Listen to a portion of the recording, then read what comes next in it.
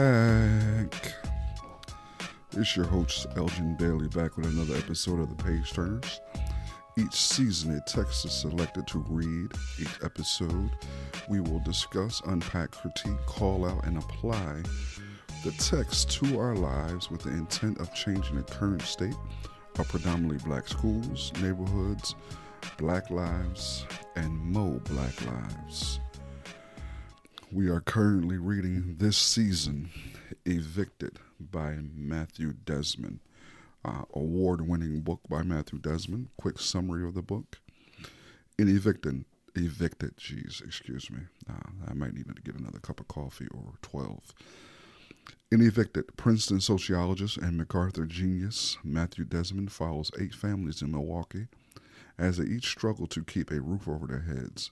Held as wrenching and revelatory, vivid and unsettling, Evicted transforms our understanding of poverty, economic exploitation, while providing fresh ideas for solving one of 21st century's America's most devastating problems. Its unforgettable scenes of hope and loss remind us of the centrality of home, without which else is possible. Oh man, this book has been eye-opening. Just not on the profoundly negative effects of capitalism, but how devastating poverty is. Poverty and being poor is incredibly expensive. The cost is tremendous. And as I read this book, and I do work in the community, and I wish I could say that I am hopeful that change is going to take place, that change is going to happen. But honestly, family, I'm not nearly as hopeful as one who does the kind of work that I do should be. And I tell you, one of the things that I find incredibly difficult about all this is that I wonder how hopeful other people are. When we talk about these issues and we talk about these sort of things, these systemic issues, conversations around hope and, solutions and ending typically don't come into play. They typically are not looked at. Typically, and unfortunately, the root causes of these issues are not often discussed or brought into the picture. We don't have those discussions, man, about how to fix this shit, how to stop it. But we come up with ideas of new programs, and as I see these folks, man, battling just to fucking make it, I struggle with not seeing an end to this stuff. I'm just being honest, man. I'm being honest of where my location is. In my location, I know you're going to hear the fact that I communicated that I don't have, I'm not hopeful for an end, but I hope you hear the desperation in my voice for a solution. Doing this work, man, it can be, I know people like to say it can be incredibly fulfilling, but what I want people to also state is it's not only incredibly fulfilling, but it can be lonely as a motherfucker too, man. It can be lonely as a motherfucker. But nonetheless, Evicted. We are still reading chapter 8, Christmas in Room 400. we are going to pick up on page 104. And we're going to get started on that right now. Okay. When her turn came, Arlene decided to sit next to Sharina. The two women looked for a moment like old friends or even sisters. Jeez. With one reflecting life's favor, Sharina was still stewing over being denied her $5,000 claim when the commissioner, without lifting her eyes from Arlene's file, said, "Your landlady is seeking to evict you for unpaid rent. Are you behind on your rent, ma'am?" "Yes," Arlene replied. With that, she lost the case. The commissioner looked at Sharina and asked, "Are you willing to work something out?" Christmas, winter, Milwaukee, poverty. This is what's taking place right here behind the scenes of this particular story.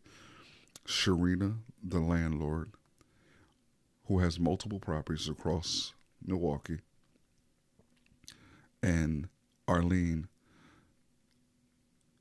the tenant. Now, I want you to hear how this begins to shape. The commissioner looked at Sharina and asked, "Are you willing to work something out?" "No," answered Sharina, "because the thing is, she's too far behind. See, I let her slide when her sister passed away or whatever. She didn't pay all her rent that month. And now it's another whole month has passed.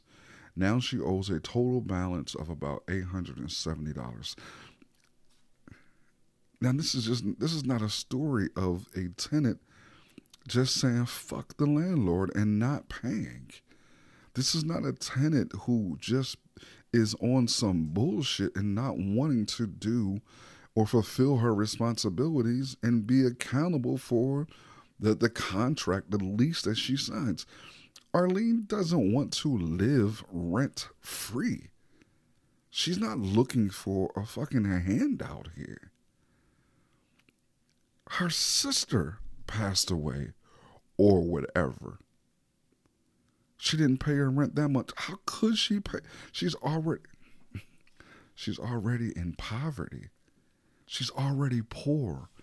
And life happened to her and punched her in the gut and literally took her breath away with the loss of life of her sister. So of course she couldn't pay her fucking rent. Okay, the commissioner cut in. She turned to Arlene. "So your landlord at this point wants you to move out." "Okay. Do you have minor children in the home?" "Yep." "How many?" "2." Grambling Perez was one of the commissioners who sometimes subscribed to the court custom of getting tenants 2 days in a home for each dependent child. "I'll be out before the 1st, Arlene said. "New Year's at the latest." "But see, that goes into the beginning of a rental period," Sharina said. "So you're willing to do a stipulation if she's gone before the 1st, the commissioner asked. "Well," Sharina began, her annoyance no longer even partially concealed, "I have people lined up that want to move in on the 1st. But the commissioner had spotted an opening. She knew Arlene would have to leave, but she was trying to spare her the blemish of an eviction record. She tried again. "Would you be willing to offer something in return for her agreement to move out by the 31st voluntarily?" "What would I be proposing to offer?" Sharina asked. "To dismiss." "But what about the other money she owes?" A dismissed eviction judgment meant a dropped money judgment as well.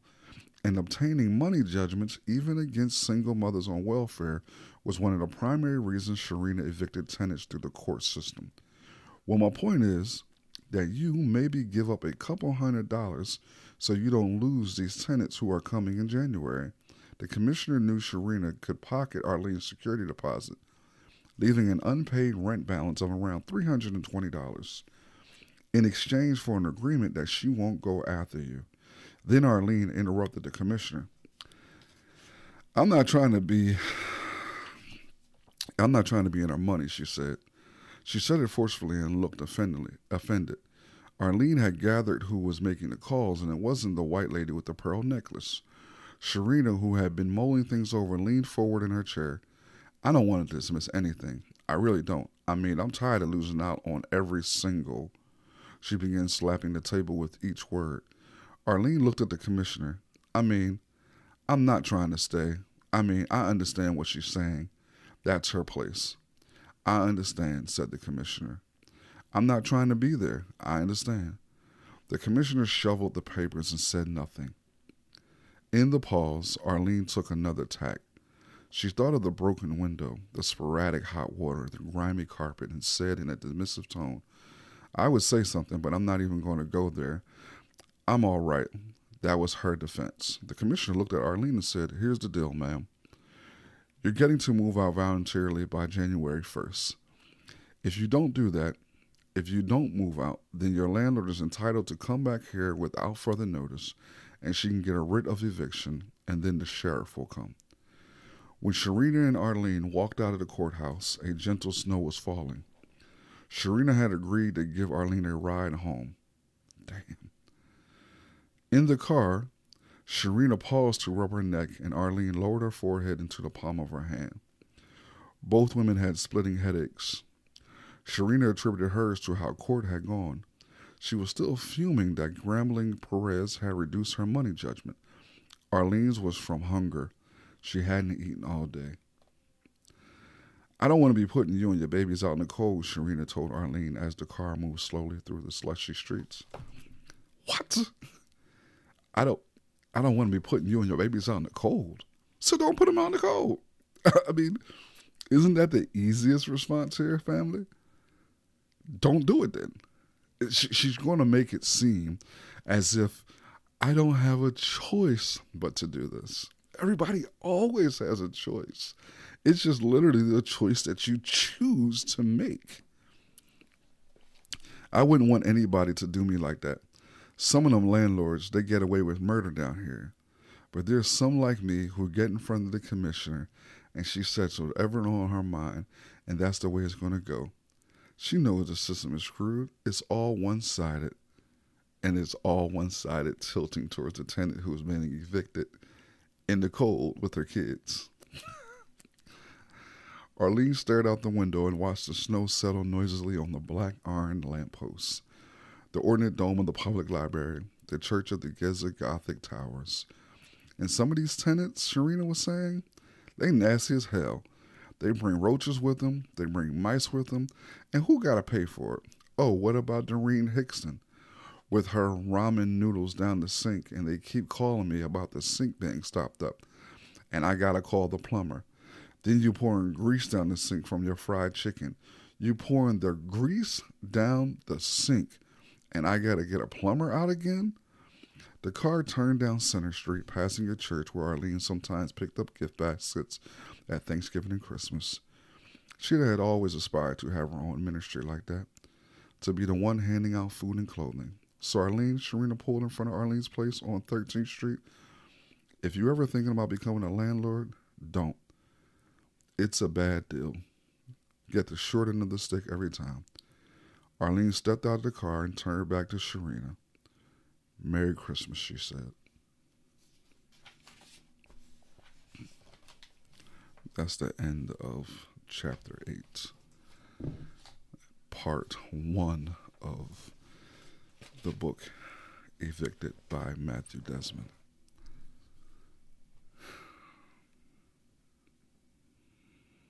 I don't know, man.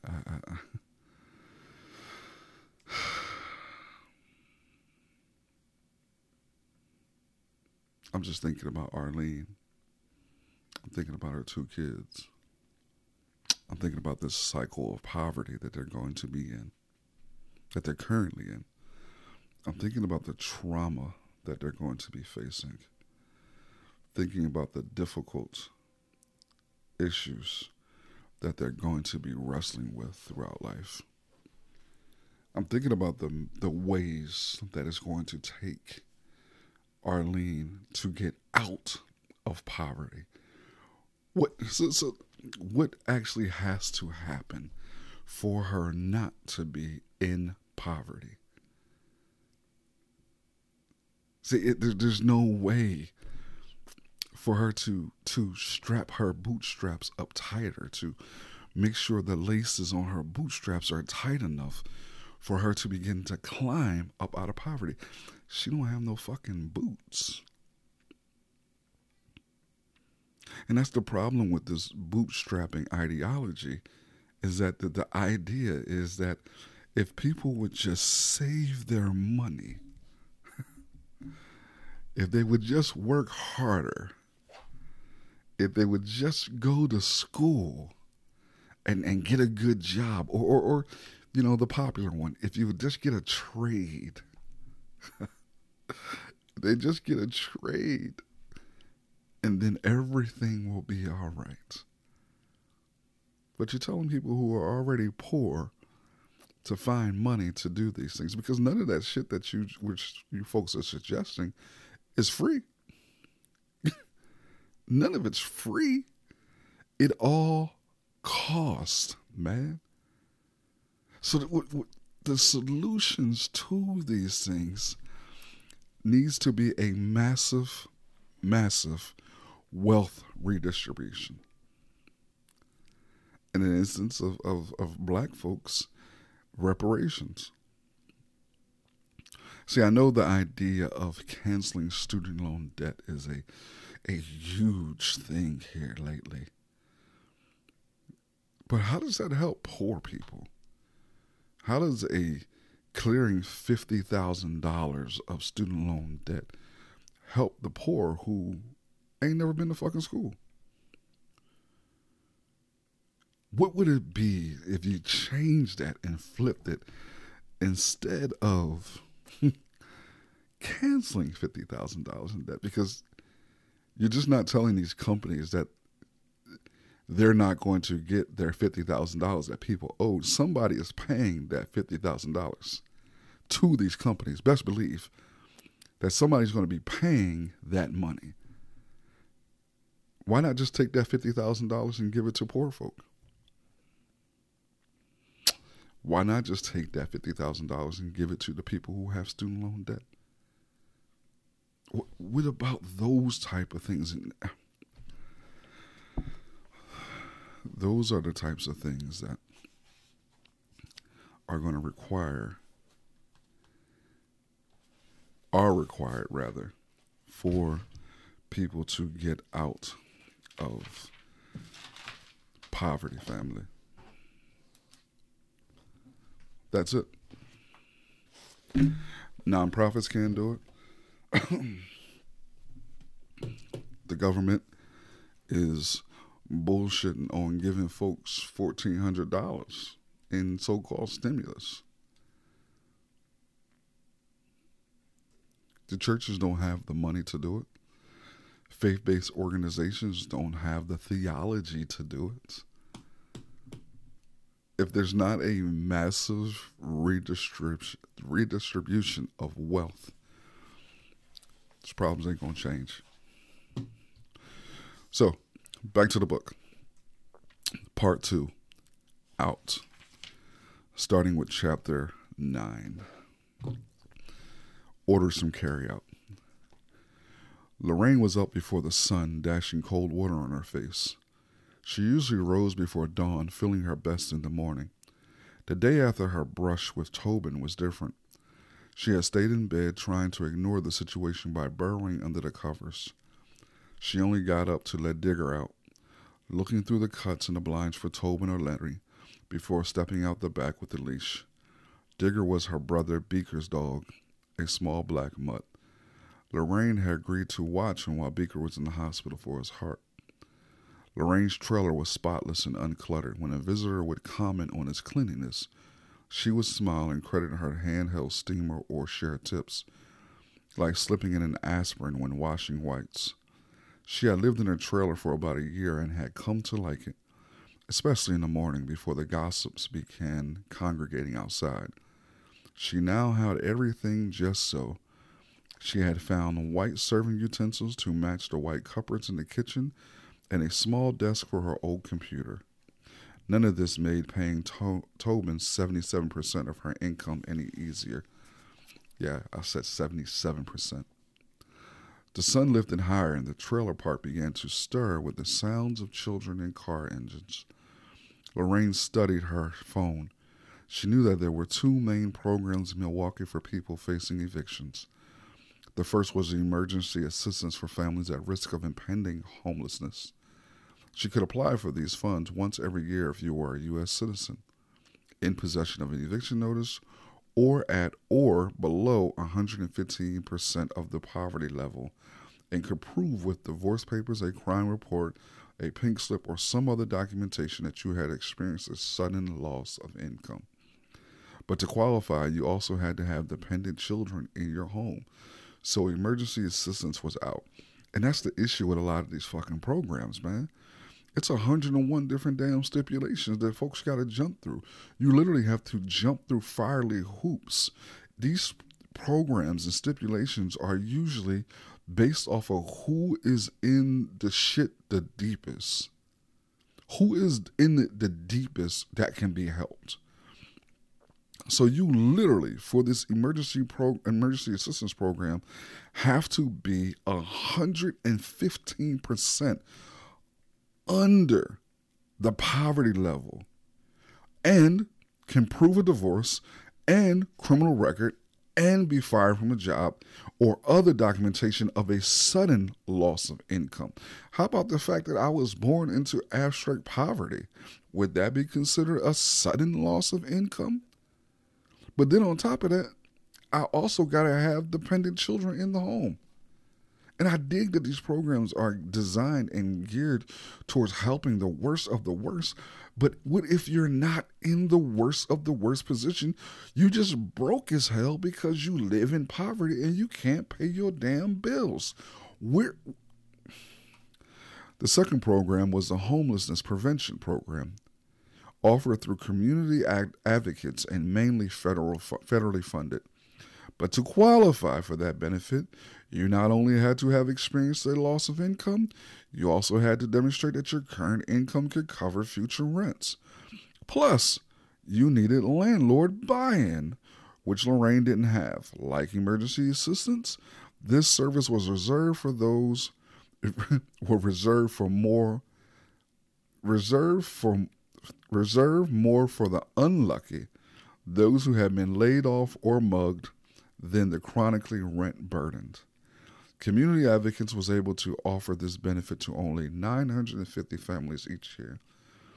It took Milwaukee less than 6 weeks to evict that many families.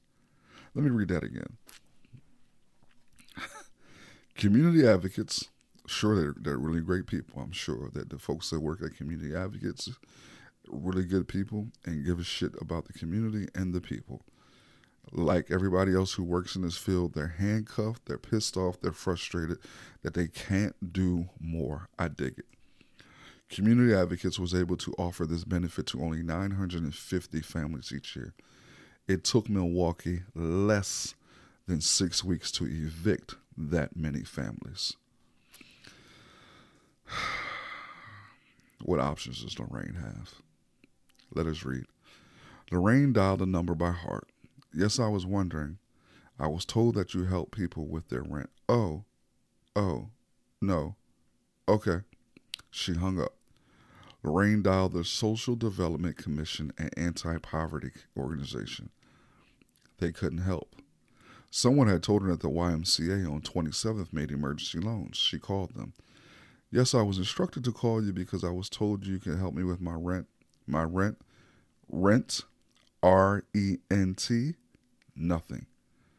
Lorraine did not dial the number to a tenants union because Milwaukee, like American cities, didn't have one.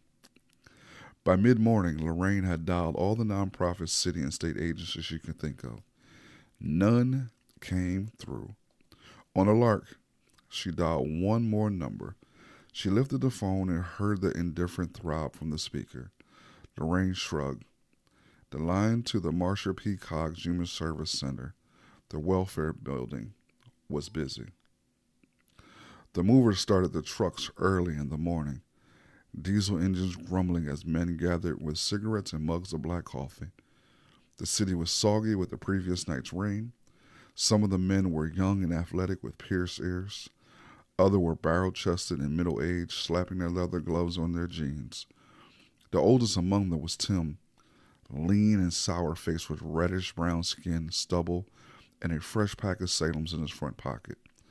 Almost all the men were black and wore boots and work jackets with the name of their company, Eagle Moving and Storage, and various clever slogans. Movings for the birds, service with a grunt, order some carryouts.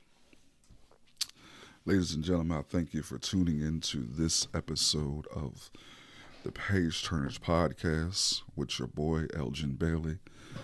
It is a pleasure and an honor to have you listen. May the pages you read assist in creating the change we need. Till next time, we out.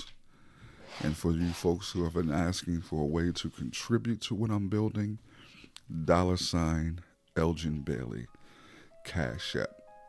$ Elgin Bailey, Cash App. Till next time, family.